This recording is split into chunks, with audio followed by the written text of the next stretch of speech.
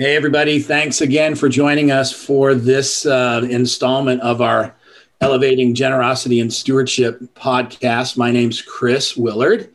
I'm super excited that you're joining us. We got a great guest for you today, our dear friend, Larry Osborne. And I'll tell you a little bit about Larry for those of you that don't already know him. Larry's one of these wonderful people that barely needs an introduction. But I will introduce my partner in crime and cohort buddy here, Greg Morris. Greg, how are you? Good, well, Chris. How are you, buddy?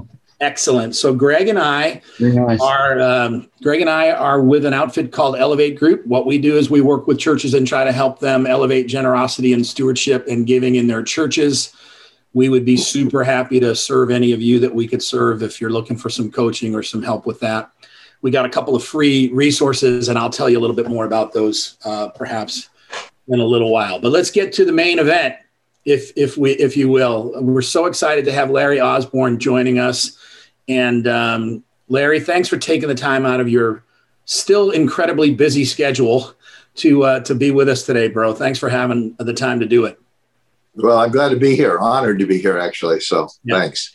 So for those of you, the few of you that don't know Larry, of course, has been at North Coast Church for 40 years, is currently, that's a long time, Larry. That is a wonderfully long time. Currently serves as a teaching pastor and a kingdom ambassador, was, of course, the lead pastor for years. And now, of course, Chris Brown is serving as lead pastor there. And Larry is continuing to be a part of the pastoral staff team and kind of doing what he does best. So Larry, our topic, of course, today is eventually we want to talk about the unique opportunity that we have to disciple and encourage the people in our congregations that God has blessed with capacity, with resources. But before we get into that specific topic, could we just take a few minutes and have you just give us a quick update on how things are going at North Coast? Like, what was 2020 like for you guys, and how have you moved into 2021? Just give us the weather report. Well, it really is like a weather report in the sense that all across the country, and I'm working with American pastors and just a small amount of stuff overseas in American churches, but and I have the privilege of working with so many different tribes and denominations as well. What I've found, it's like a weather report. It's completely different. It can be sunny as all daylight out here in Southern California, and it can be snowy somewhere else in the country. So it's really been a different thing. But a few things have been pretty consistent. And one of them is actually a great encouragement to me about the body of Christ. As a whole, there's always been this criticism about people being consumer Christians, the idea they make choices. And I've always pushed back a little bit on that with the idea that, well, anytime you have a choice and you make that choice, you're a consumer.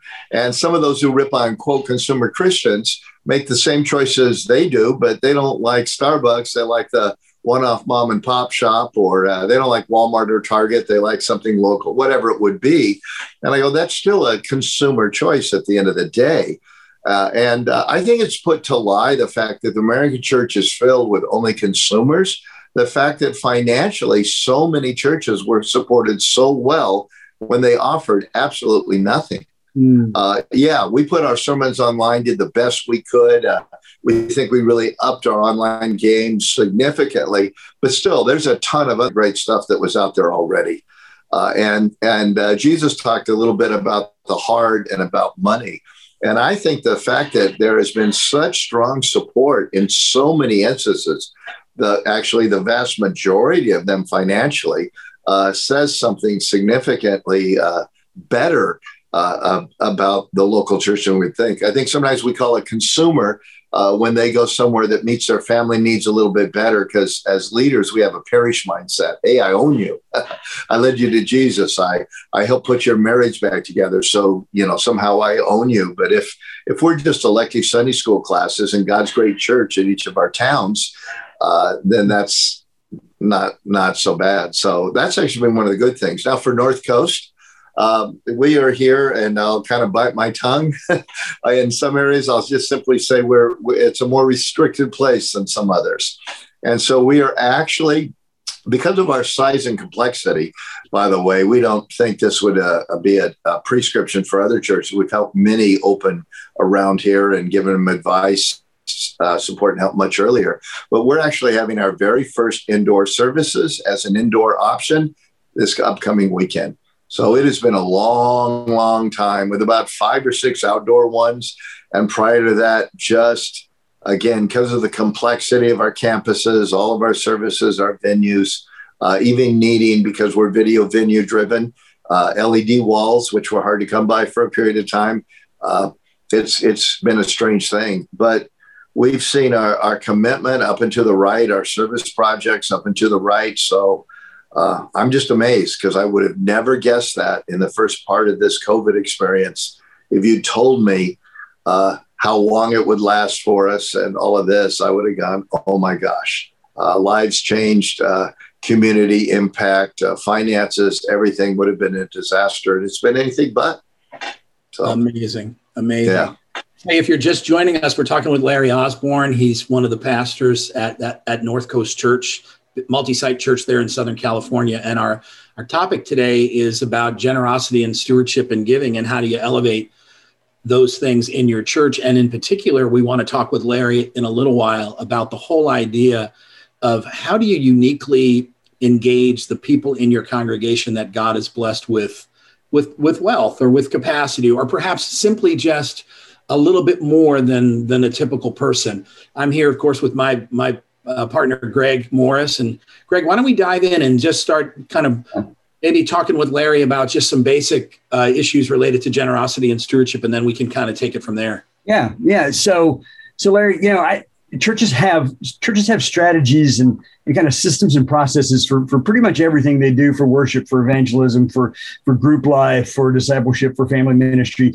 But a lot of times they don't really have a hard and fast strategy around generosity and stewardship. Why is it important that they have that strategy? Why is it important? Because sometimes they just assume, hey, that's going to happen as a natural byproduct of everything else that we're doing. Why is it important to have that strategy? Well, actually, we always do have a strategy. The only question is it a good one or bad one? Yeah. The idea to ignore it completely or say, oh, this is off limits, we're going to focus on other things, that's a strategy.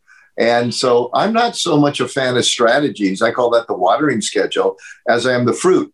And so every now and then I'll find a church that is so organic and doesn't hardly do any of the strategic things, and the fruit is really good.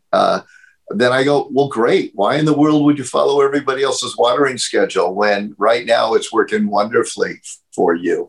But there are a couple of things that tend to be the pattern you see over and over in strategy. And I'd actually like to step back and say one thing before the actual how-tos, because a lot of times we start with the assumption that people give to vision. And we paint big vision. And what I think most people don't understand is people don't actually give, especially sacrificially, to vision. They give to success with vision. And we've all had people, any lead pastor on this podcast right now, you know what it's like to have people come to you with their vision, wanting your time, your money, your energy, your people.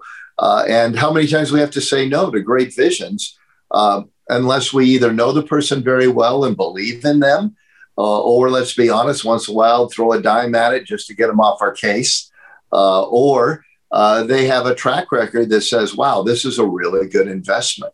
So to me, that's the actual starting place. And whenever I find the places seem to have no strategy, but really do kind of an organic one, the thing underneath is when they go to raise money, they raise money for things that work. And people jump aboard and say, I want to be a part of that. Because you can have all the other strategies in line. And if you don't have fruit that says, hey, where you invest in the future is going to have the same kind of fruit in the past, it's really hard to do. But I think that, the patterns are pretty simple. And one of them is we need to understand that those who supply us the seed that we plant, or supply us financial support, that is one of the gifts when they list the gifts of the Holy Spirit, that there's a generosity gift. And you look at those things, there's helps and mercy and teaching. And some of us have gifts in those areas, but almost all of us are called to do everything in the list. It's just we're going to be really good at something and only like okay at something else. And it's always amazed me that we thank everybody for everything they do, except for their financial gifts. Exactly. We acknowledge things. I mean, at the end of any banquet, we thank all the servers, all the people who did this, over and over. We're quick to say thank you. And I'm amazed how many churches don't even say thank you to those who give them financial support. Now, a little side story. I used to be a card-carrying, proud, and mention it in sermons. I don't know who gives what or anything like that. Kind of a misunderstanding of the James passage where it talks about a rich stranger coming in and giving him a special treatment. And then the things I'm saying right now were brought up to me. And it was one of those things where I won the argument in the moment. But on the way home, I knew, no, I'd totally lost. And I went to our elder board and I said, I have no idea why every missionary, why every nonprofit organization, why every college, all of those know where their funding comes from. But somehow we're at North Coast, we make ourselves, we pat ourselves on the back for being blind to where the gasoline comes from. And we just hope we don't run out of fuel. That is so. I love talking to you about stuff like this. I feel like you just uncovered about 10 topics that I want to spend more time digging into. Right, this whole idea that really what you're measuring is fruit. It isn't about. Pastors love, don't they, Larry? Pastors love to cast vision, and it's part of the job, clearly, to cast vision. But boy, people will give, as you rightly pointed out. People will give when they see success, when they see fruitfulness. And to be honest, that's smart, right? Because they have a stewardship of the resources God has entrusted to them. So they need to invest it where it's actually producing fruit, right?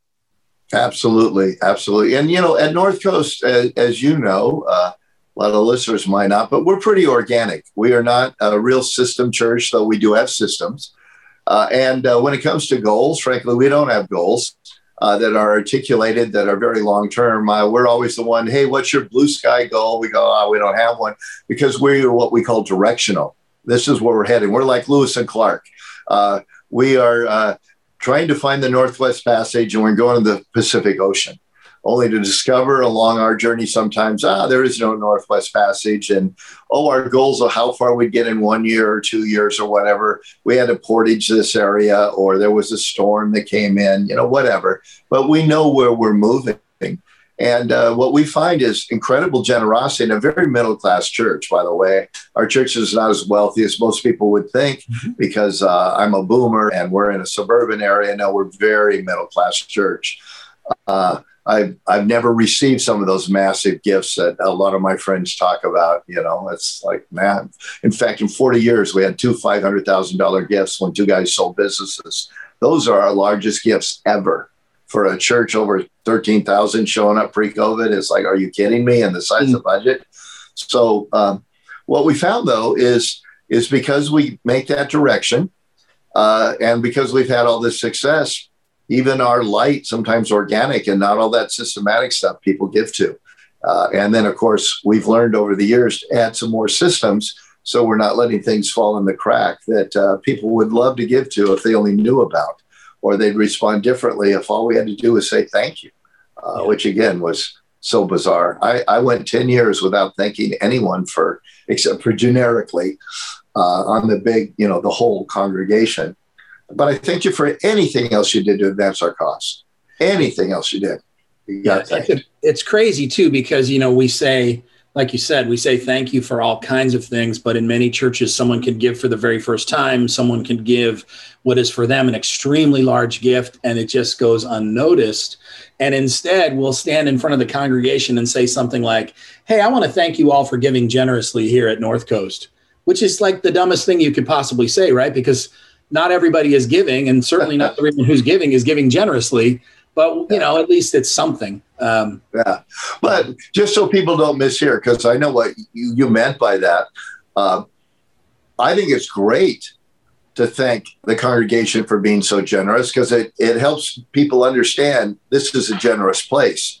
What's horrible, and what I think you were pointing out, is if you thank generically the whole crowd, but you don't thank the individuals, it's just right over their head. The first time I had a little bit of, maybe I was doing this wrong, was when I realized a couple of people sold some businesses in our church. And literally within hours, there were radio stations and there were some national organizations that were in contact with them. And it's like, well, how in the world did they know that? And of course, they had their sales pitch all down and everything. And I happen to believe the local church is God's plan A. There is no plan B. I mean, every parachurch ministry comes out of the local church and better be leading to people coming to Jesus and getting in a local church. And like, why were we so far behind the game? But it was literally within hours, a couple of guys were telling me. And I thought, oh man, are we behind the game? Yeah. Yeah. Hey, I think it'd be good. Let's talk about that favoritism question, because you mentioned it, the whole James thing, because it's a big deal, isn't it, Greg? I mean, there's a lot of the churches that we work with. That's a thing that tips people over. Yeah. It's a hill to down for a lot of people. Yeah. So Larry, just say a little bit more about what do you think's going on there, and how are we? Well, we do this with a lot of scripture where we're so familiar with the tree, we miss the forest. We always talk about context, we miss it. And there was a period of time in my life where what I was decided to do to understand context is if I was teaching through a book, I'd memorize it. And I can't tell you how many ahas I had and oh no's I had when I did that. Because as you're just kind of saying it along to yourself, you suddenly realize the flow of it, the bigger picture of it. And that happened to me with that James passage where I realized he's talking about someone comes into your meeting. He's not talking about Lydia and how thankful he is for her providing this. He's not talking like he talks to Timothy when he writes and says, hey, this is what you do with the rich among you. He's talking, you know what? A couple of people show up. And one guy looks like he's not got much going on in his life. And another guy's driving up in a new Mercedes chariot. And you get all excited about that because you think the wealthy and successful in the world are who you want to rub shoulders with. You think, oh, this person is going to do something special for us. And he goes on and says in that, in James, like, don't you realize the rich of the world as a whole and the powerful of the world, that they got there by climbing over people? And it's not, again, not a blanket thing against wealth, not a blanket thing against rich people. But he says, what is wrong with you? And when you read it in its context, it's not about me knowing, you know what, this is the best life group leader we've ever had. We need to take him out to dinner and say thank you. This person writes huge checks that all by themselves can keep the junior high ministry going, and taking them out and saying, thank you so much. I want to let you know what a difference it makes. That's not what he's talking about at all.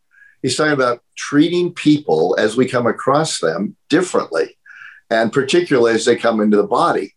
I would look at that and I say, that's absolutely terrible. And in our flesh, we fall into that. Any pastor who's been a pastor very long has met somebody that's got a big hat and no cattle. And they talk the game, and you got this idea, or the kind of person, if you don't know much about giving, always somehow gives you the check personally when there's a special drive for food or, whatever it would be. And then later on, and you look at it and you realize, they do nothing that's not for show. If there's a list of all the sponsors at the banquet, they'll host a table. If there's no list, they won't do anything. And, it doesn't take very long to learn, do not judge a book by the cover. Right on. And especially do not judge people by their outward beauty, their outward success, their outward fame, or their outward finances. And that's what James is saying. And when I went to our board and said, hey, we need to change this, I think I've been wrong. That I can know their deepest, darkest sexual issues and all their past, but I can't know anything about their stewardship. Like, help me understand how that works if I'm not mature enough to do that. But I also said, you guys have to trust me. And if you don't, please say no. Trust me that I'm mature enough that I'm not hunting to hang with the ones everybody wants to hang with, because that reveals a heart that's not about Jesus. It's about myself. Yeah, that is really so true.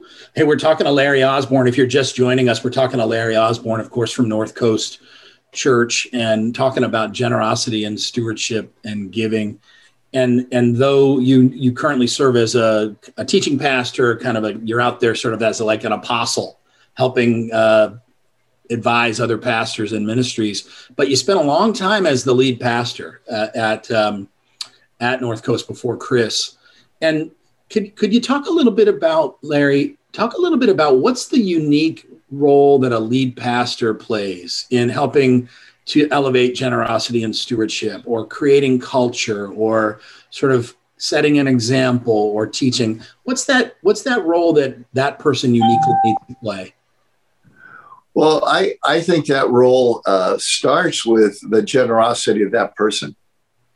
If they're not generous themselves, it's pretty hard to have the Spirit of God coming behind, being wind beneath your sails as you do all the things that you try to do.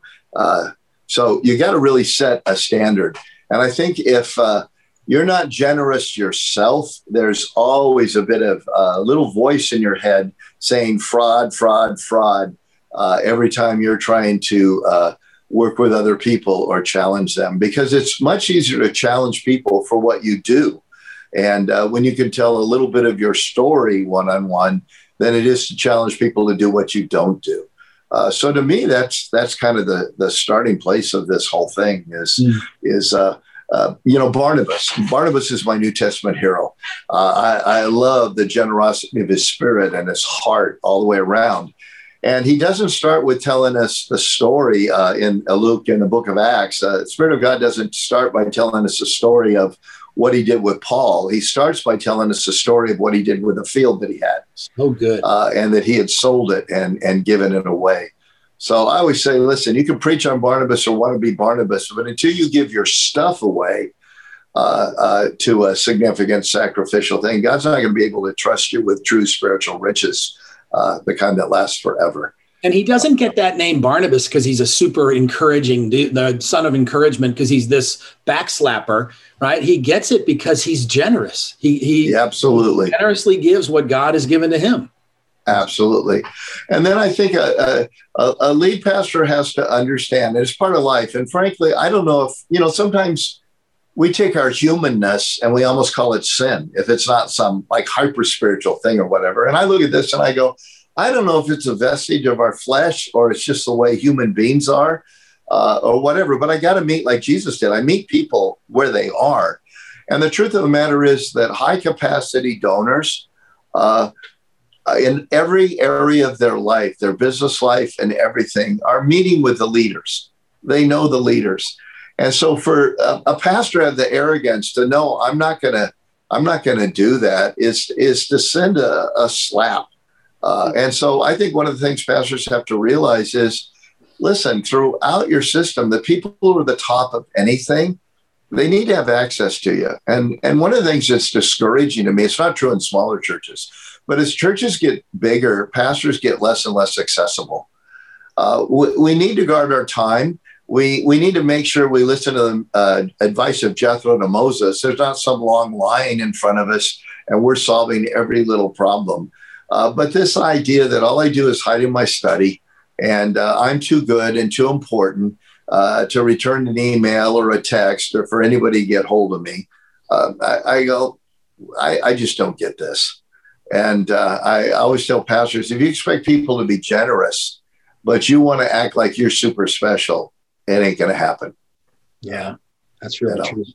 Hey, Greg, before you ask the next question, let me remind people if they want to ask a question of Larry, if there's a topic you want us to hit, if there's something that Larry mentioned that you sort of want him to say a little bit more about, feel free to enter that question in the chat box. And we'll try to either respond right away or we'll kind of queue those up and get to them kind of as we move toward wrapping up the podcast today. Yeah. So why is it important? You touched on this a little bit, Larry, but I think it's worth circling back to a little bit and just emphasizing because I think it's so important. We spend time discipling, cultivating, growing, groups, all kinds of groups, groups of our teachers. Those with the gift of teaching. Those with the gift of prayer. Those with different gifts. But sometimes our high capacity givers, those that are gifted in that way, sometimes we don't do as good a job there. Why is that important to have that plan and to invest in those people as they invest into our ministries? Yeah, well, what you call a high capacity donor or individual, they really fall into two categories, I believe. One group needs to be discipled like everybody else to give off the top, first fruits giving to the Lord, with a generosity that increases. And so maybe their first part is just give some, you give nothing, then you give something, then you give sacrificially. It's actually changing your life a little bit. And some people get there all the way, and then maybe a tithe, and then beyond a tithe, beyond that, because if I got a tax problem, that means I've been really financially blessed. So you're discipling them the same as you're discipling anybody else. There's just another zero to it. Then there is another group of people, they actually have a gift of giving. They don't just give off the top because they understand how much God has given to them, and everything they have is a gift from above. But they actually have a kind of like my wife has a gift of helps and mercy. We have people over all the time and following up and praying for them. For her, it's a delight because it flows out of her gift. For me, it's often a duty.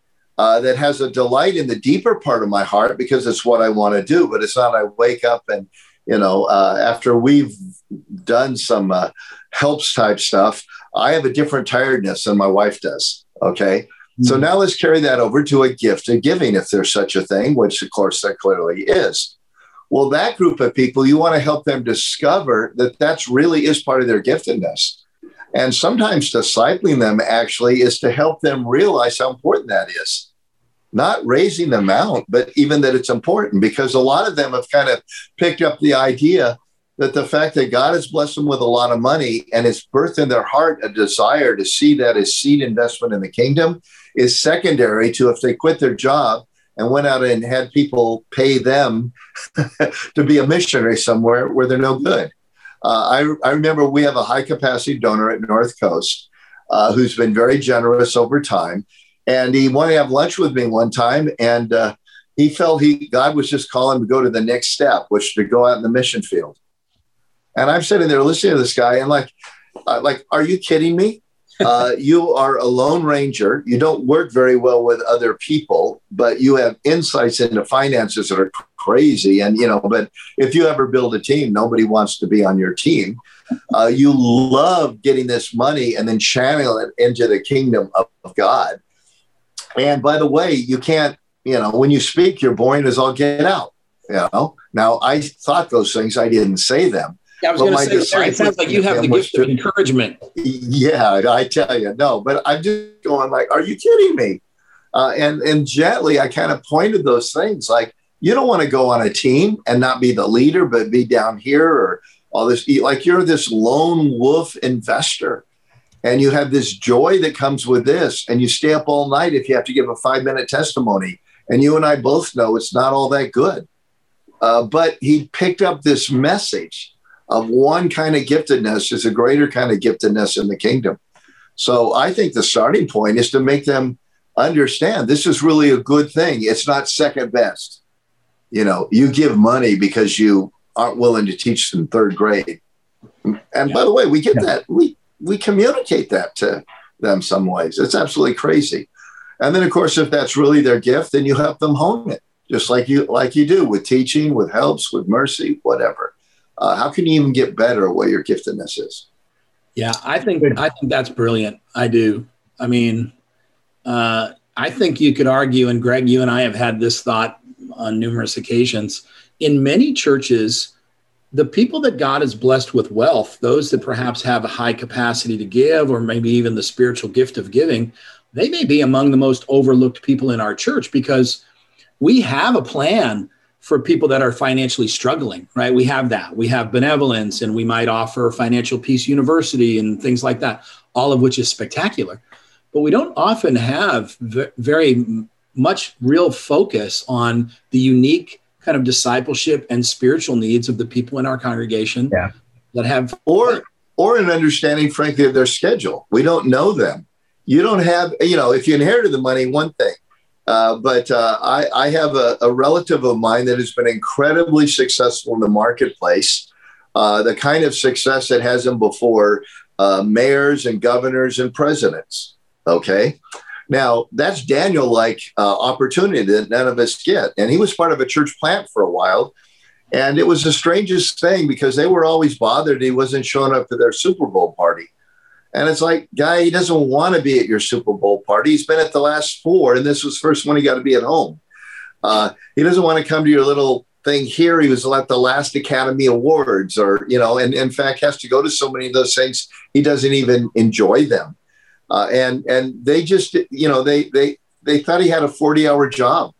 And instead of seeing the incredible access, which, by the way, I mean, he's just a great walk with God and open about his faith. He really is being used of the Lord in those doors, but they just didn't see that as being value. They wanted him teaching 3rd grade, and it's like, oh gosh, yeah, it doesn't make sense. Yeah. Hey, so we got a related to this. We got a question from a listener, Larry. So the question is, what are the particular pastoral or discipleship needs of high capacity givers? Well, again, you need to understand, is this one with a gift of giving, which is going to be a different one than one who simply needs to be a good steward, like someone with just a hourly job is? Because a lot of times, the widow's mite is a lot more than the rich man's tip. And so I think part of that is an important part. But to do that, like in every situation, you have to know the person. They can't just be a function. They can't just be a number.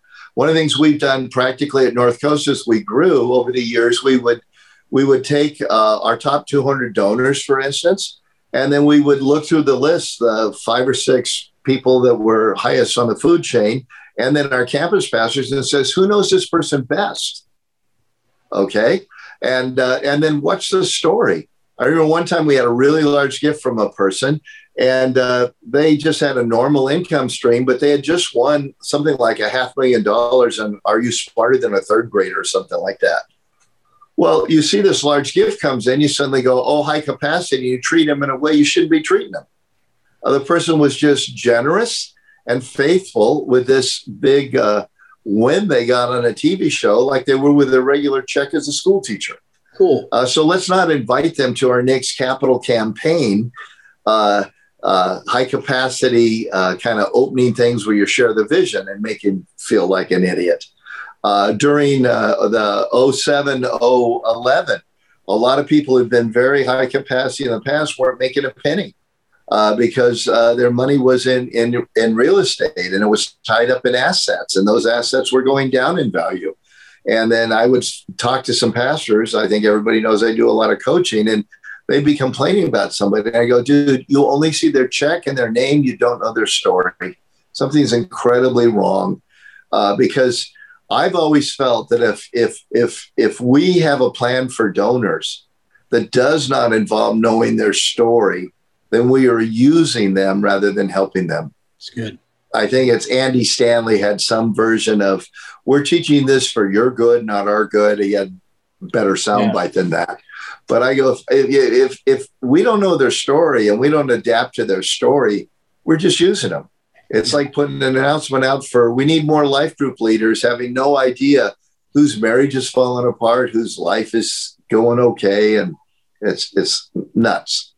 Discipleship flows out of relationship. Yeah, I think the way I heard Andy say it is something like, and we talk about generosity and stewardship because of what we want for you, not from you. It's really about, right? It's about, this is a discipleship thing and we really care about you. And I got to tell you something, that thought that you just shared about how we don't tend to know people's story or what's really going on. That is a discipleship principle that cuts across that's for all of our people, right? Absolutely. Do you expect the same thing from a mom with 2 preschoolers underfoot than you do with a stay-at-home mom whose kids are now in school, or one that's homeschooling their kids, or one that has a executive job, or it's all different. I need your story. I always tell people that I coach and mentor, numbers lie.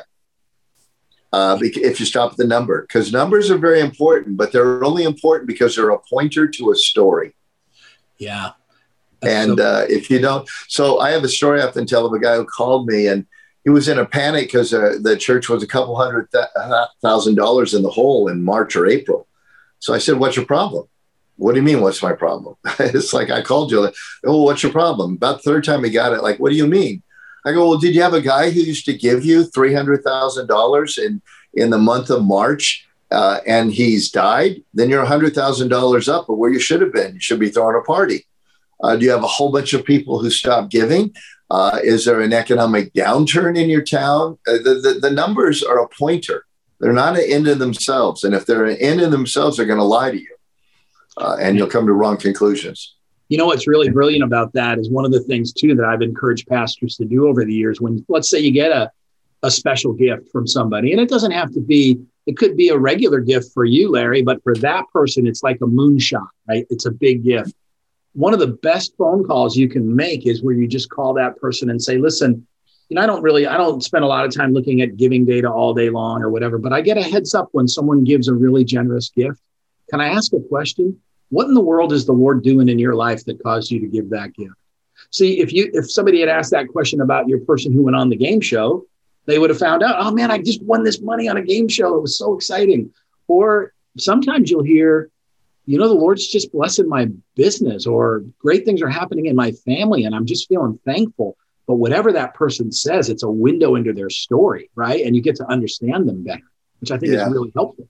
So, at our size, I said we're middle size, but obviously have some poverty and wealth in between. And an example of that, because I would do the same thing, but just within the last few months, we had a really big check, like 60,000 come in from somebody, nobody knew who they were.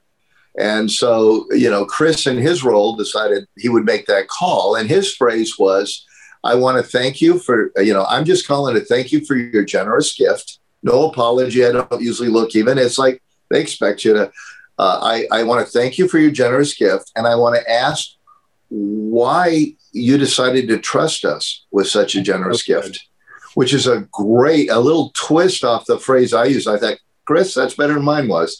Yeah. When a first-time gift is generous in the thousands of dollars plus, 1,000 up, it's like, that's a big gift. And what caused you to trust us? Man, that just opened the door to a testimony thing and all kinds of other things. Very powerful. And you don't have to be nervous about that because you're coming humbly. You're not manipulating, Yeah, that's good. That's good. So, hey, Chris, you want to take some more listener questions here? Yeah, we could, but I want to mention something before we do that. If maybe this conversation is kind of stirring up for you if you're leading at a local level and you're hearing Larry describe some of this fruit that they've seen from this real organic approach that he and his team have taken to generosity and stewardship over the years. You may be thinking, what might that look like in your own context, in your own church? We have a free resource we'd love to have you download if you're interested. It's called it's a guide to your church, sort of creating radical generosity. It's a little bit like, it's less of a strategy document, Larry, kind of like what you said, and it's more of tends to be what those sort of churches know that the rest of us don't know, right? So if that resource would be useful to you, we'll put that in the chat box, and you can go ahead and download it. It's totally free, and you're welcome to do that. Let's take that question that we got earlier. Of course, we're so excited to be partnering with Exponential for this podcast series, and a lot of us look to Exponential for a lot of really great resources. If we're committed to trying to multiplication in the church, there's no better source. But a lot of people that are plugged into Exponential are church planters, right? They're out there they're just bootstrapping and putting together a team and trying to get that figured out. So do you have this is the question, I love it. It says, what are some pro tips on communicating generosity to a church plant launch team. Any thoughts for how you start a generosity? Very much, because when I first came to North Coast Church, I didn't plant it. It was a year and a half old, but it was meeting in a school, 70 adults. My office was a parishioner's garage. So I kind of took 5 years until we had enough people to add another staff member. So I know that stage. And I had previously come from large churches. So in a large church, you can say things like, hey, they give to success with vision and all that. But dude, I don't have any success yet. So what I learned to do, and I always coach people to do, is you don't have any success yet, but you do have a unique thing that you can offer. What is that? Well, we couldn't offer a children's program that was better than any. We could make it a little better than you expect for 70 people. When it came to youth, that's out the window. I'm a 28-year-old lead pastor. Nobody with kids that old is going to listen to me. But I had one thing to offer: Nancy and myself. Mm. So there'd be a Bible study. We say, hey, you want to come over? We'd have dinner. I remember I ended up being a generous guy. There was a dentist, and he came over, and there was a thing long ago that's kind of coming back in now called wallpaper. And we bought a house, and we were stripping it. And this guy comes over, hangs out with us as kind of friends, and he's stripping wallpaper with us.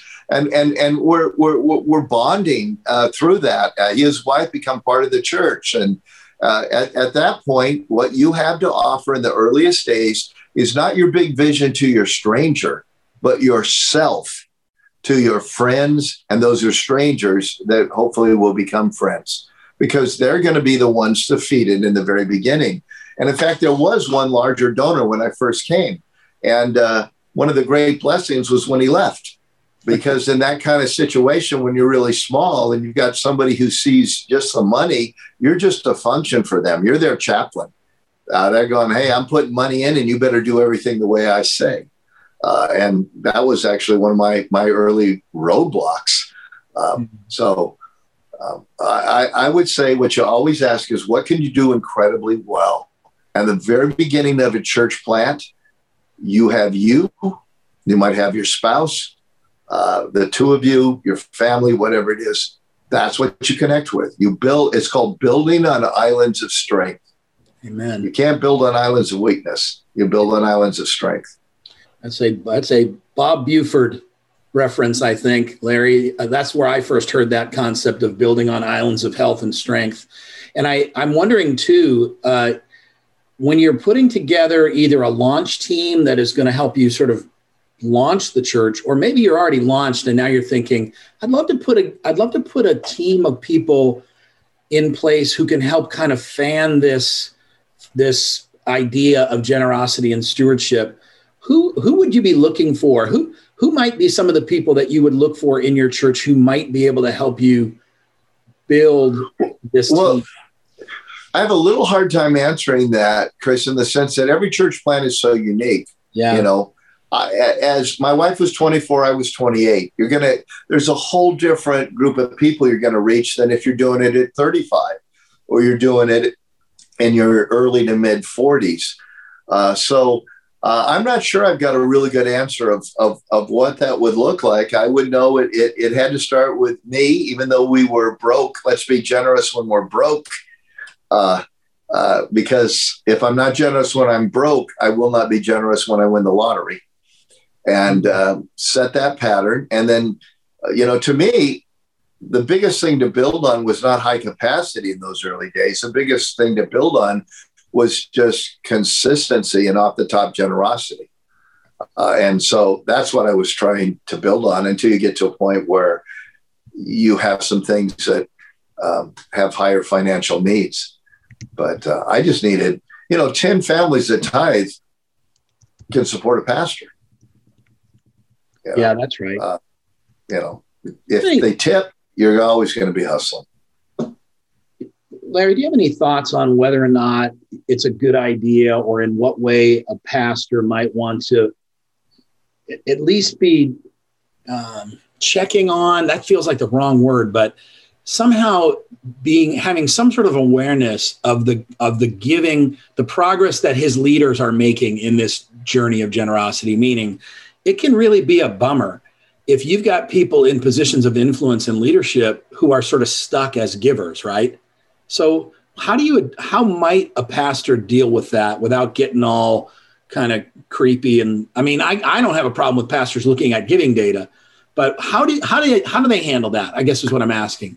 Well, for me, that's one of the issues we try to look on the front end, because it's much more difficult after they're already in leadership and they've got all of their mental excuses on why they're not generous to try to approach it. Almost, by the way, there are outlier exceptions I've known, been involved with, or worked with somebody on. But almost always, if you're trying to deal with it after they're on your board, after they're on your staff, it's too late. Because they're going to come off, well, why are you spending this? Well, maybe I give them cash. Right? I mean, all kinds of things that you just don't want to enter that, because it's a rabbit hole you'll go down trying to know, what about this? It's just tough. So you kind of hold it in your head and you go, not advance anymore until your stewardship advances. So to me, I'm not looking for amazing giving, but consistent and what seems to be generous in light of their job, or you're not going to be put into a major, high significant leadership thing. I remember one time, this was about as brutal as this is as brutal as I get. We had a gentleman who was on staff complained about not getting a raise. This is after I started knowing who gave what. And he was complaining about it. And I just told him, well, I'm sorry. We have too many people who give like you and your wife. Oh, and it's like, no, we were not going to give this person a raise when, they were barely doing a tip towards the kingdom, and they might've had a million excuses. I can think of one case here where we challenged somebody on staff because, remember, we didn't always know that. And we looked and it's like, oh, there's like nothing there. And they just never been talked to or told or anything. They stepped up. And by the way, they've risen up in their spiritual maturity as that is a starting point every area, and their influence in the ministry here. And not because the number's a big number, they don't make that kind of money, but because their heart has shifted and their heart has changed. But normally I would tell people, you better look on the front end, because it's not going to change when they're suddenly on your board. And they're going to be the ones who are going to write nasty letters about your stewardship. I've always found that. Anytime we're raising money a little bit or anything, almost without fail, the letter that says you're all about money because you did one sermon on something is from somebody who gave $100 over the last 2 years. And by the way, has a good job. Yeah.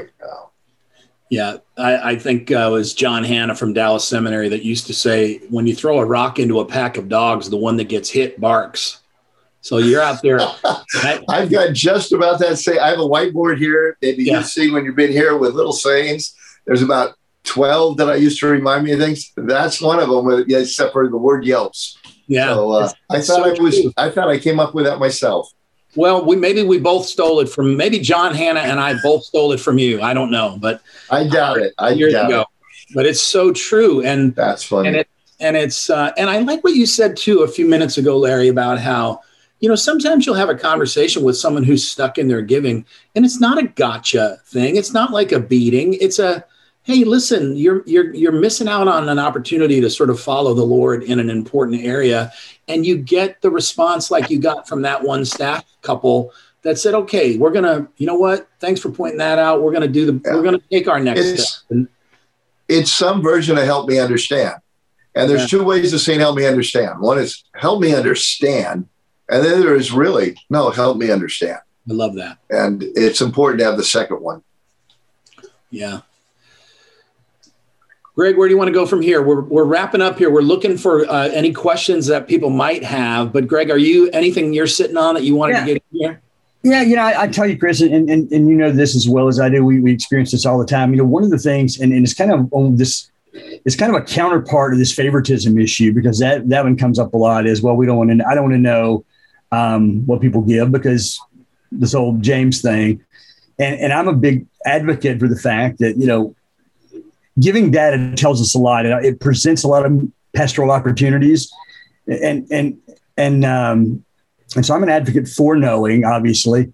But one of the others here is Matthew 6. Don't let your left hand know what your right hand is doing, kind of thing. That's one of the great. That's why she didn't see it. How do you? I've got a way I explain that to people and kind of talk to them about it. Tell me how you do that. Well, to me, it's quite easy to explain because you look at the context of it. In the context of that, he's talking about people who do things for the reward. Right. And by the way, he doesn't call it sin.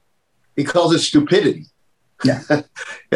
I tell somebody, if you'll give me $1 million and if we name the building after you, I'll take your $1 million. Great, thanks. We'll name the building after you. But I think you're an idiot because you just took a temporary pat in the back and a reward of esteem, and you're going to get nothing for it in heaven because your intent was that other people see it.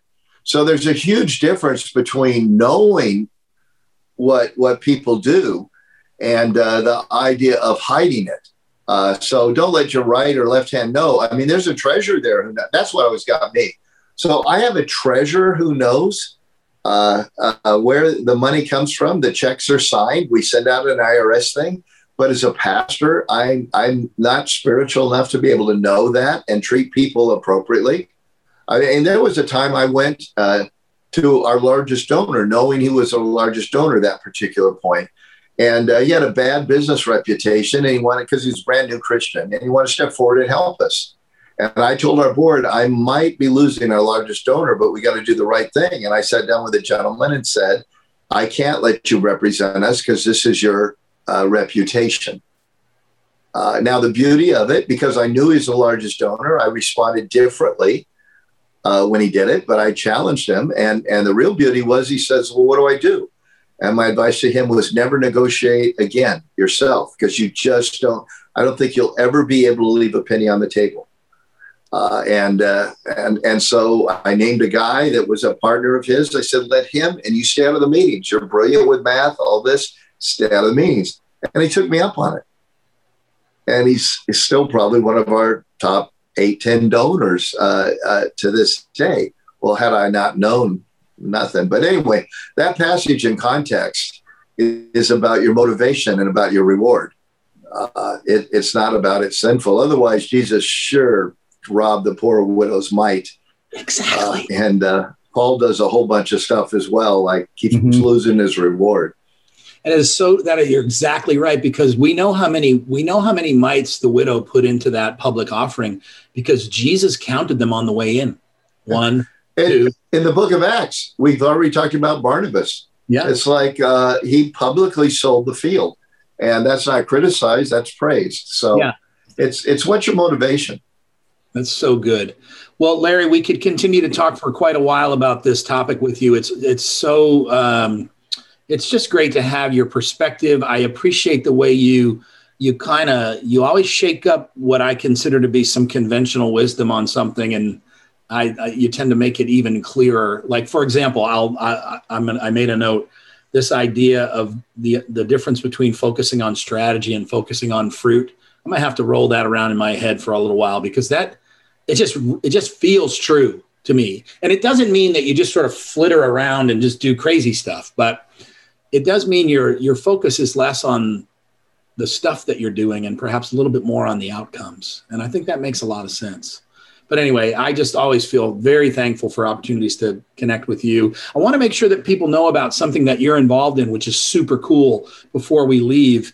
You, along with a mutual friend of ours, Greg and I know Nathan Art very well, and Darren Young very well, have created an enterprise called Executive Leadership Solutions, which, right, Larry, it's sort of this cool opportunity for people to come together in either a cohort experience, or maybe in kind of a 2 or 3 day kind of innovation lab or accelerated process to just get some great focus and encouraging and mentoring. Tell us a little bit about that idea, where it came from, kind of how you guys are doing it, and then I'll let people know how they can plug in. Yeah, and actually, it's like when you say you guys, they're doing it, and I just like them so well, I'm helping. So I'm not like actually a part in the sense like this is my thing.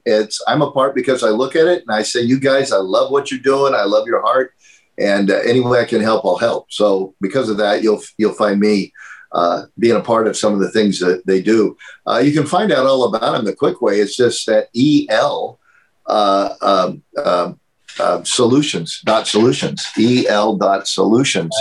And Nathan has always worked with some of the larger churches because of the field that he works in with ministry solutions and buildings and all of that.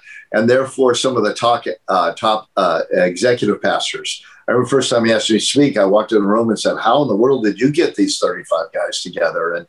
And then I found out how, just word of mouth and all that they do. And so they're expanding that to teams. They've got some 3-day things. I know North Coast is hosting one May 18th to 20th.